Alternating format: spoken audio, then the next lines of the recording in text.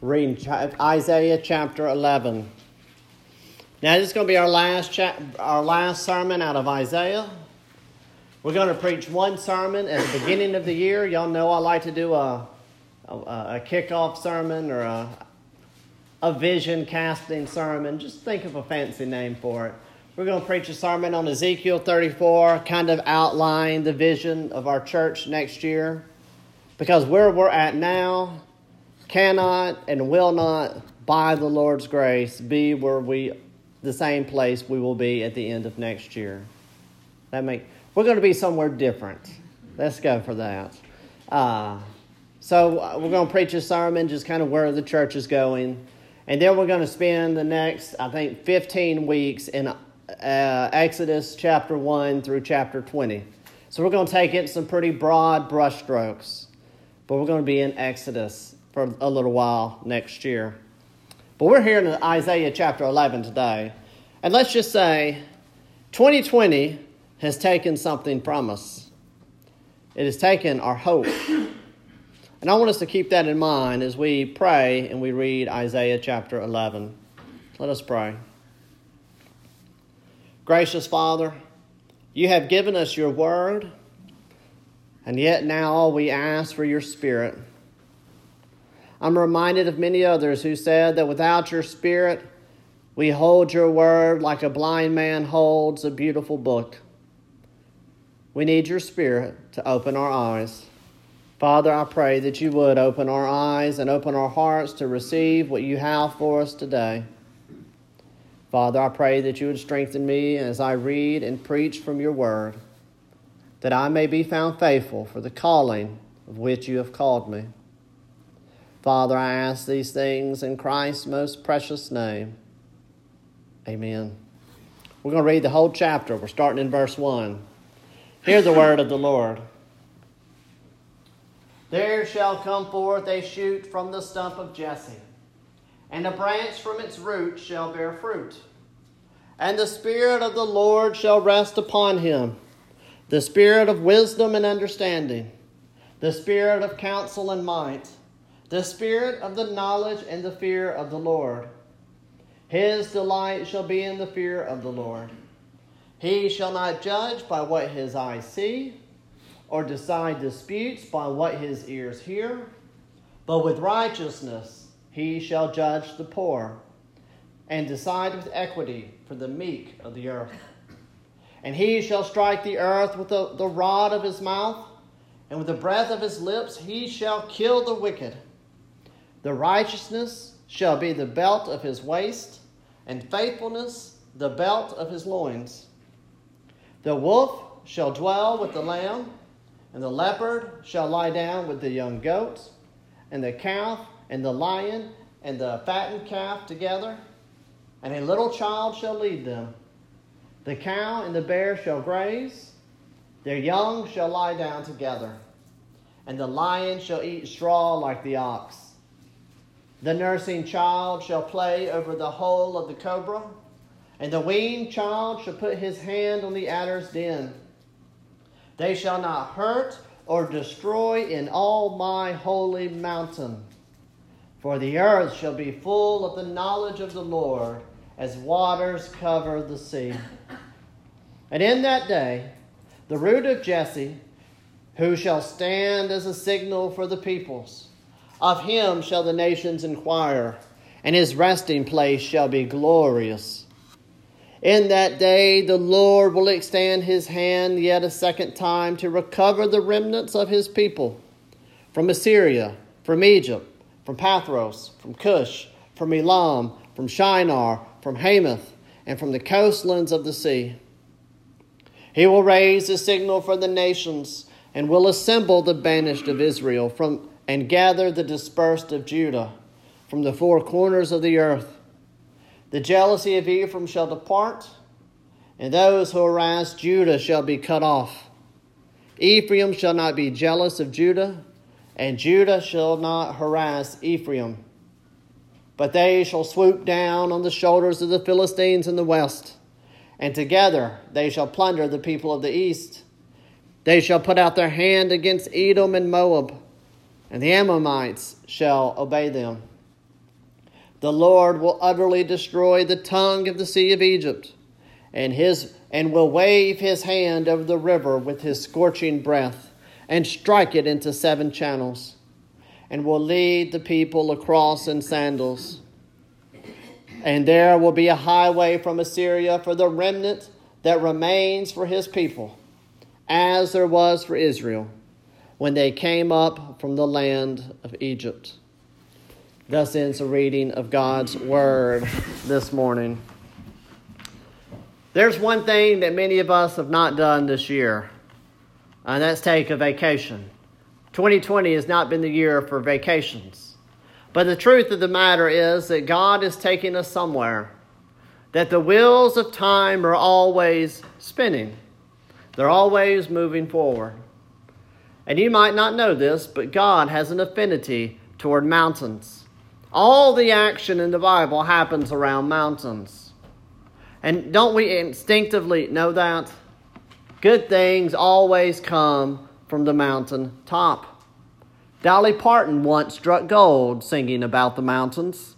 She sang, "In my Tennessee mountain home, life is as peaceful as a baby's sigh. In my Tennessee mountain home, crickets sing in the field nearby."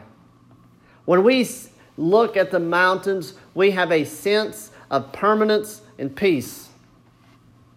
Really, sense is a little foggy. I think the better term would be we have a pang of permanence and peace. Because permanence and peace, like a baby's sigh, is something we do not have.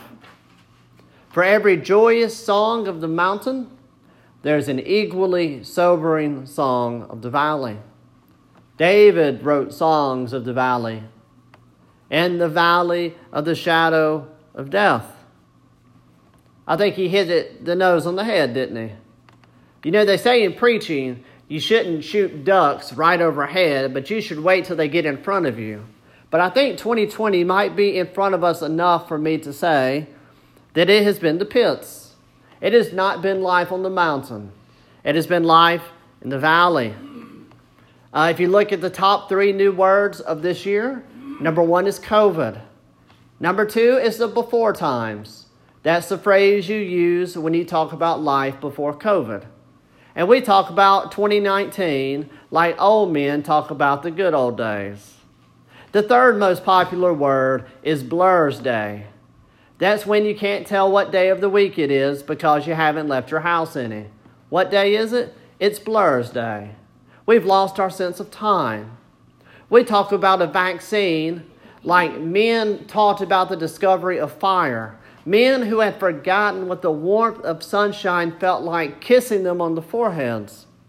We have been crushed and quarantined, alienated and exiled. We have lost our sense of tradition. We have lost our sense of time. We have lost our sense of hope.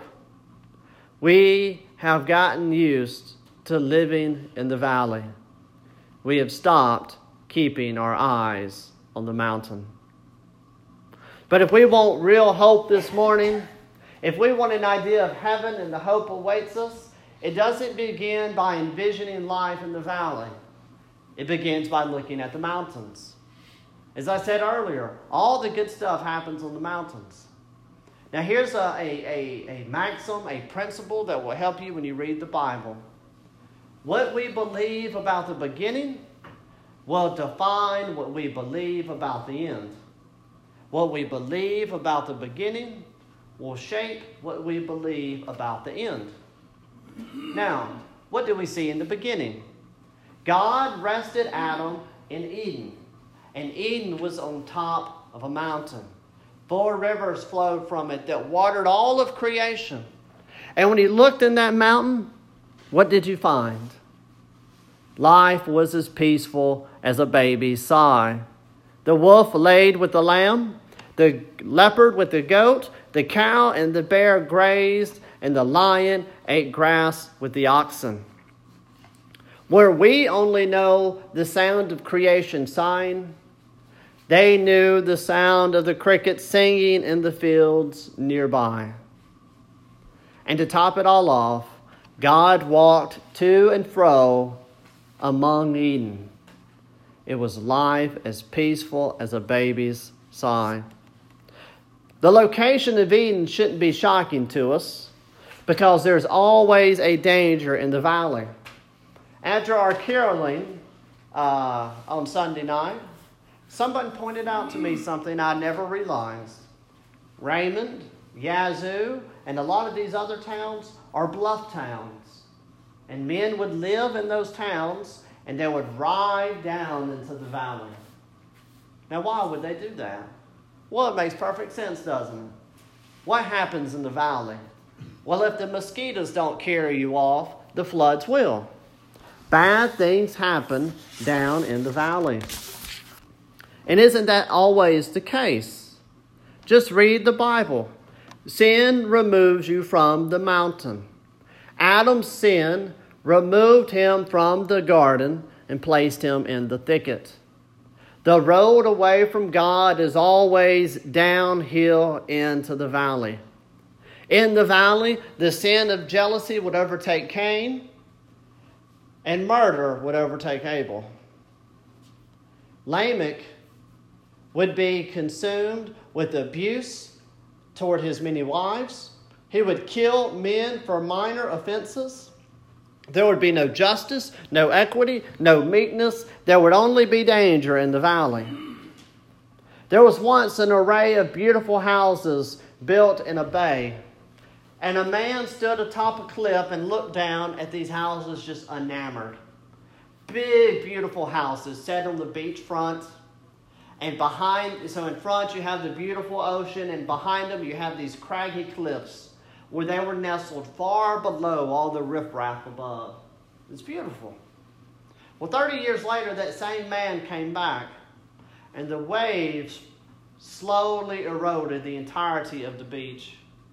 The beach was gone, the houses were abandoned, and the lives were destroyed. There was no peace in the valley. This is how life works.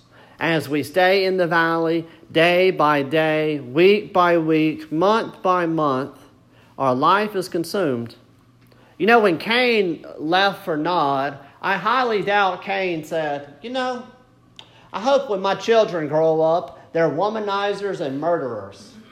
No parent says that. And yet that's what happens. When we live in the valley, we cast away the things most important for us. We have let our marriages hit rock bottom and have been content to keep them there. We have let our children run amok, destroying their lives and our own, and we say nothing. We let our lives become dominated by worldly goals and comforts because we have become complacent, living in the valley. But do you know what happens in the valley? If the sin doesn't kill you, the flood will. The valley of Genesis was washed clean by a flood of judgment. And God set his people, God set Noah in an ark atop Mount Ararat. You see the trend here. Sin brings you off the mountain. Judgment brings you up. There's only two options for us this morning. And when Noah was atop the mountain, guess who was with him? Wolves and lambs, leopards and goats, cows and bears, lion and oxen. Doesn't that sound familiar? Sin brings you off the mountain. Judgment brings you up. Peace, like a baby sigh, only follows judgment. But life in the valley is much more than sin and revelry. There's more than simply parties going on in the valley. There's a life in the valley that says, just deal with it. This is the way it has always been, and this is the way it always will be. How many of us have asked if COVID will simply be our way of life going forward? Many of us have. How many women have stayed in abusive relationships, men in dead-end jobs, because they've said, I'm hopeless, I'm a lost cause, this is the way life is. just deal with it. The problem is that we praise that mentality, but it's a mentality completely devoid of faith. Don't you know that there are men who are very strong-willed, men full of courage, men full of tenacity, that can deal with a multitude of problems? And we look at them and say, look at that godly man, enduring suffering and affliction in his life. And yet not once did that man look to Christ. Men in that situation think the way of living is by Hank Williams Jr.'s "A Country Boy Can Survive." But the way of surviving in the valley is by singing the hymn, "I Surrender All." It's not simply dealing with life in the valley. It's looking to the mountain. I remember years ago, I went to Haiti after the earthquake struck. And as we're driving through the city, there's this just god-awful smell. I've got Bath and Body Works hand sanitizer, putting it in my nose to fight the smell. But as I look around, none of the Haitians are doing it, because they're used to it. The smell was coming from something called Tent City. And as you can imagine, Tent City is a city built of tents, hundreds of tents. Unfortunately, these tents were on a hillside. No bathrooms, no porta potty, no outhouses, no plumbing. You read between the lines. If you lived on the top of the hill, it wasn't as bad. But the lower into the valley you lived, the worse it was. And they lived in a perpetual filth and a perpetual sense of hopelessness. They had learned to deal with life in the valley. We see the same hopelessness in Moses. God appears to Moses, and he says, "Moses, go into the valley, get my people out of slavery and squalor." And Moses says, "Are you talking to me?" And God says, "Yes. Go, and to prove that I'm with you, you will come back and you will worship on this mountain." We're going from the valley into the mountain. Moses goes down into the valley. Says, "Let my people go." And what does Pharaoh do but just multiply the agony? And the Israelites look at Moses and they say, "Hey, we were just fine until you showed up. Things have only gotten worse." They had learned to live in the valley. But we know the rest of the story, don't we?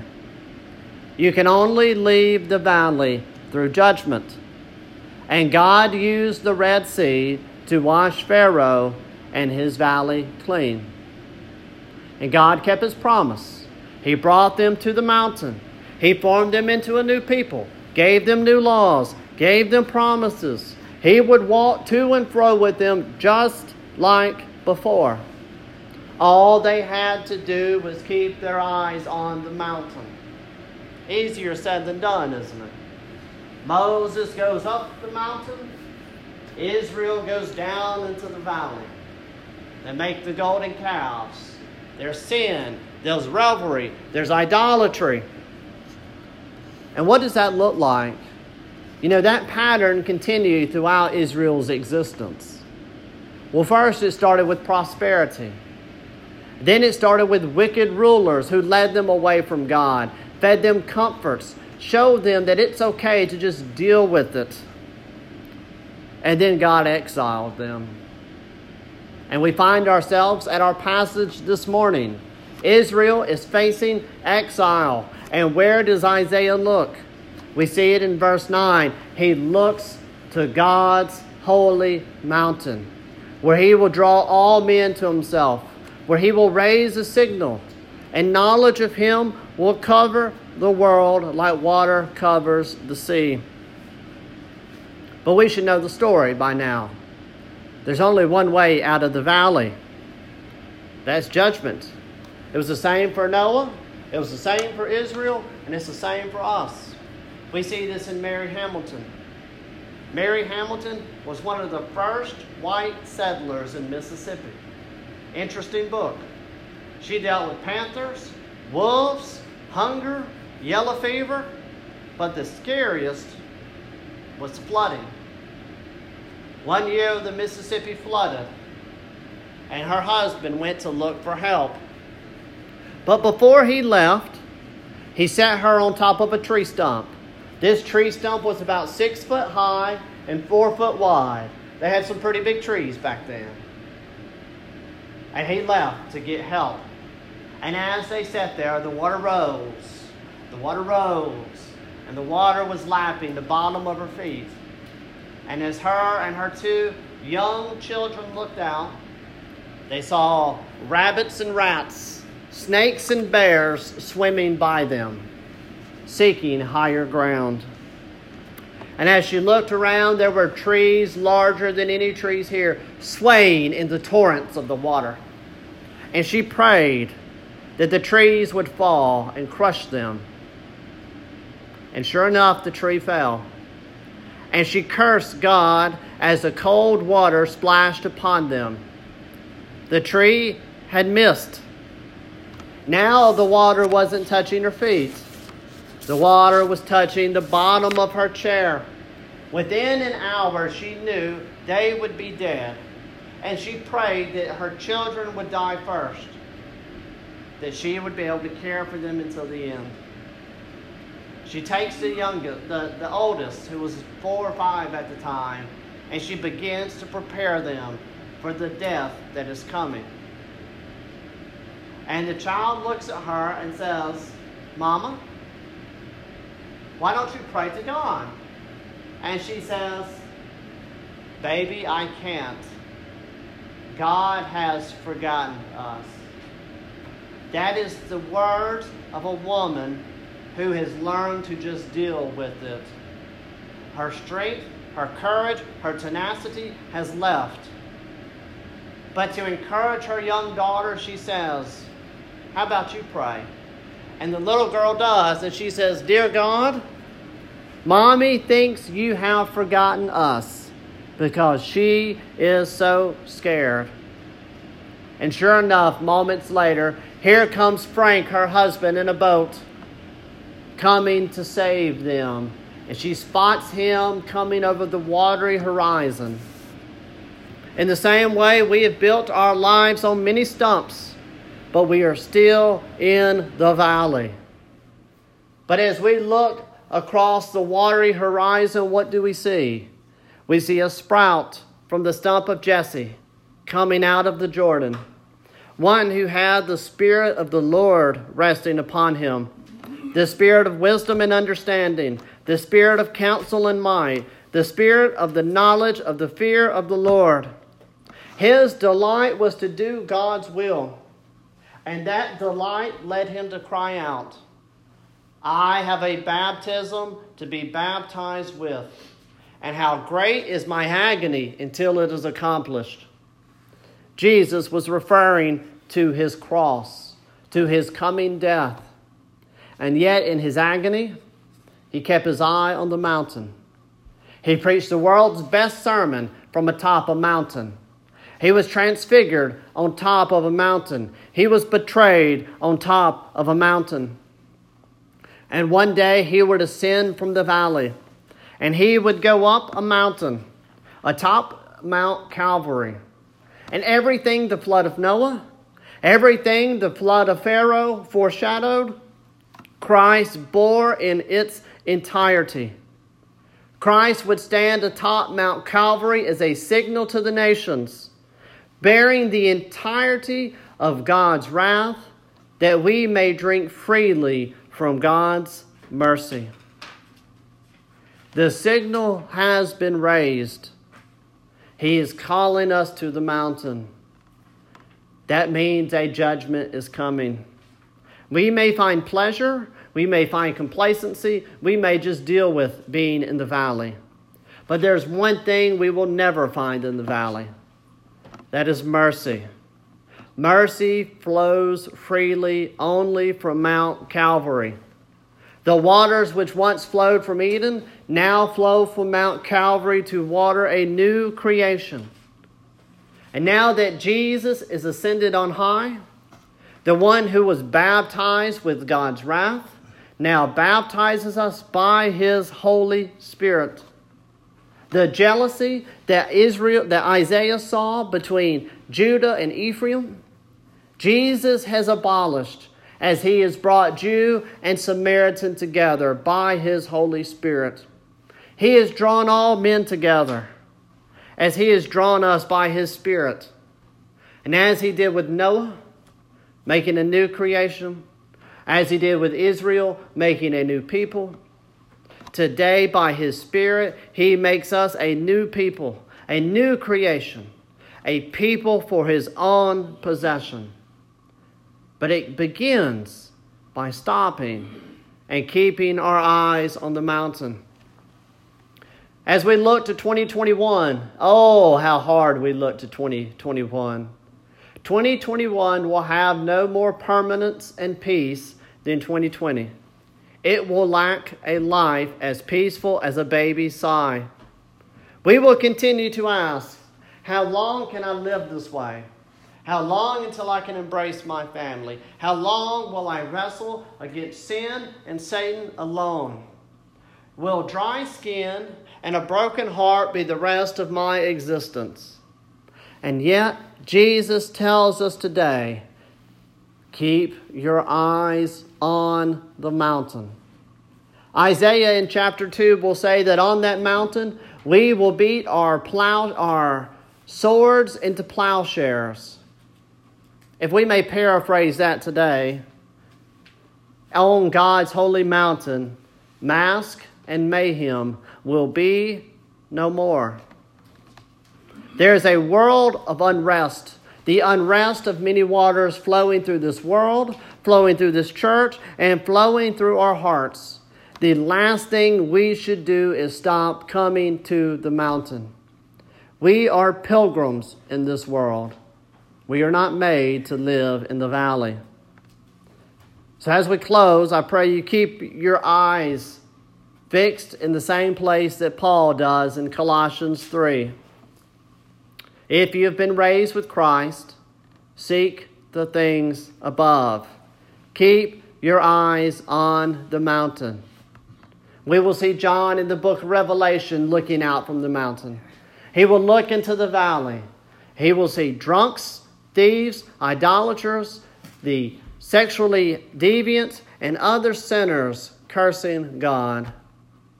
But he will look up and he will see a new heaven and a new earth where the wolf and the lamb, the leopard and the goat, the cow and the bear, the lion and the oxen lie together, where prayers are answered before they're spoken, where the aged do not grow old, where our children are not hurt, and God walk to and fro in their midst.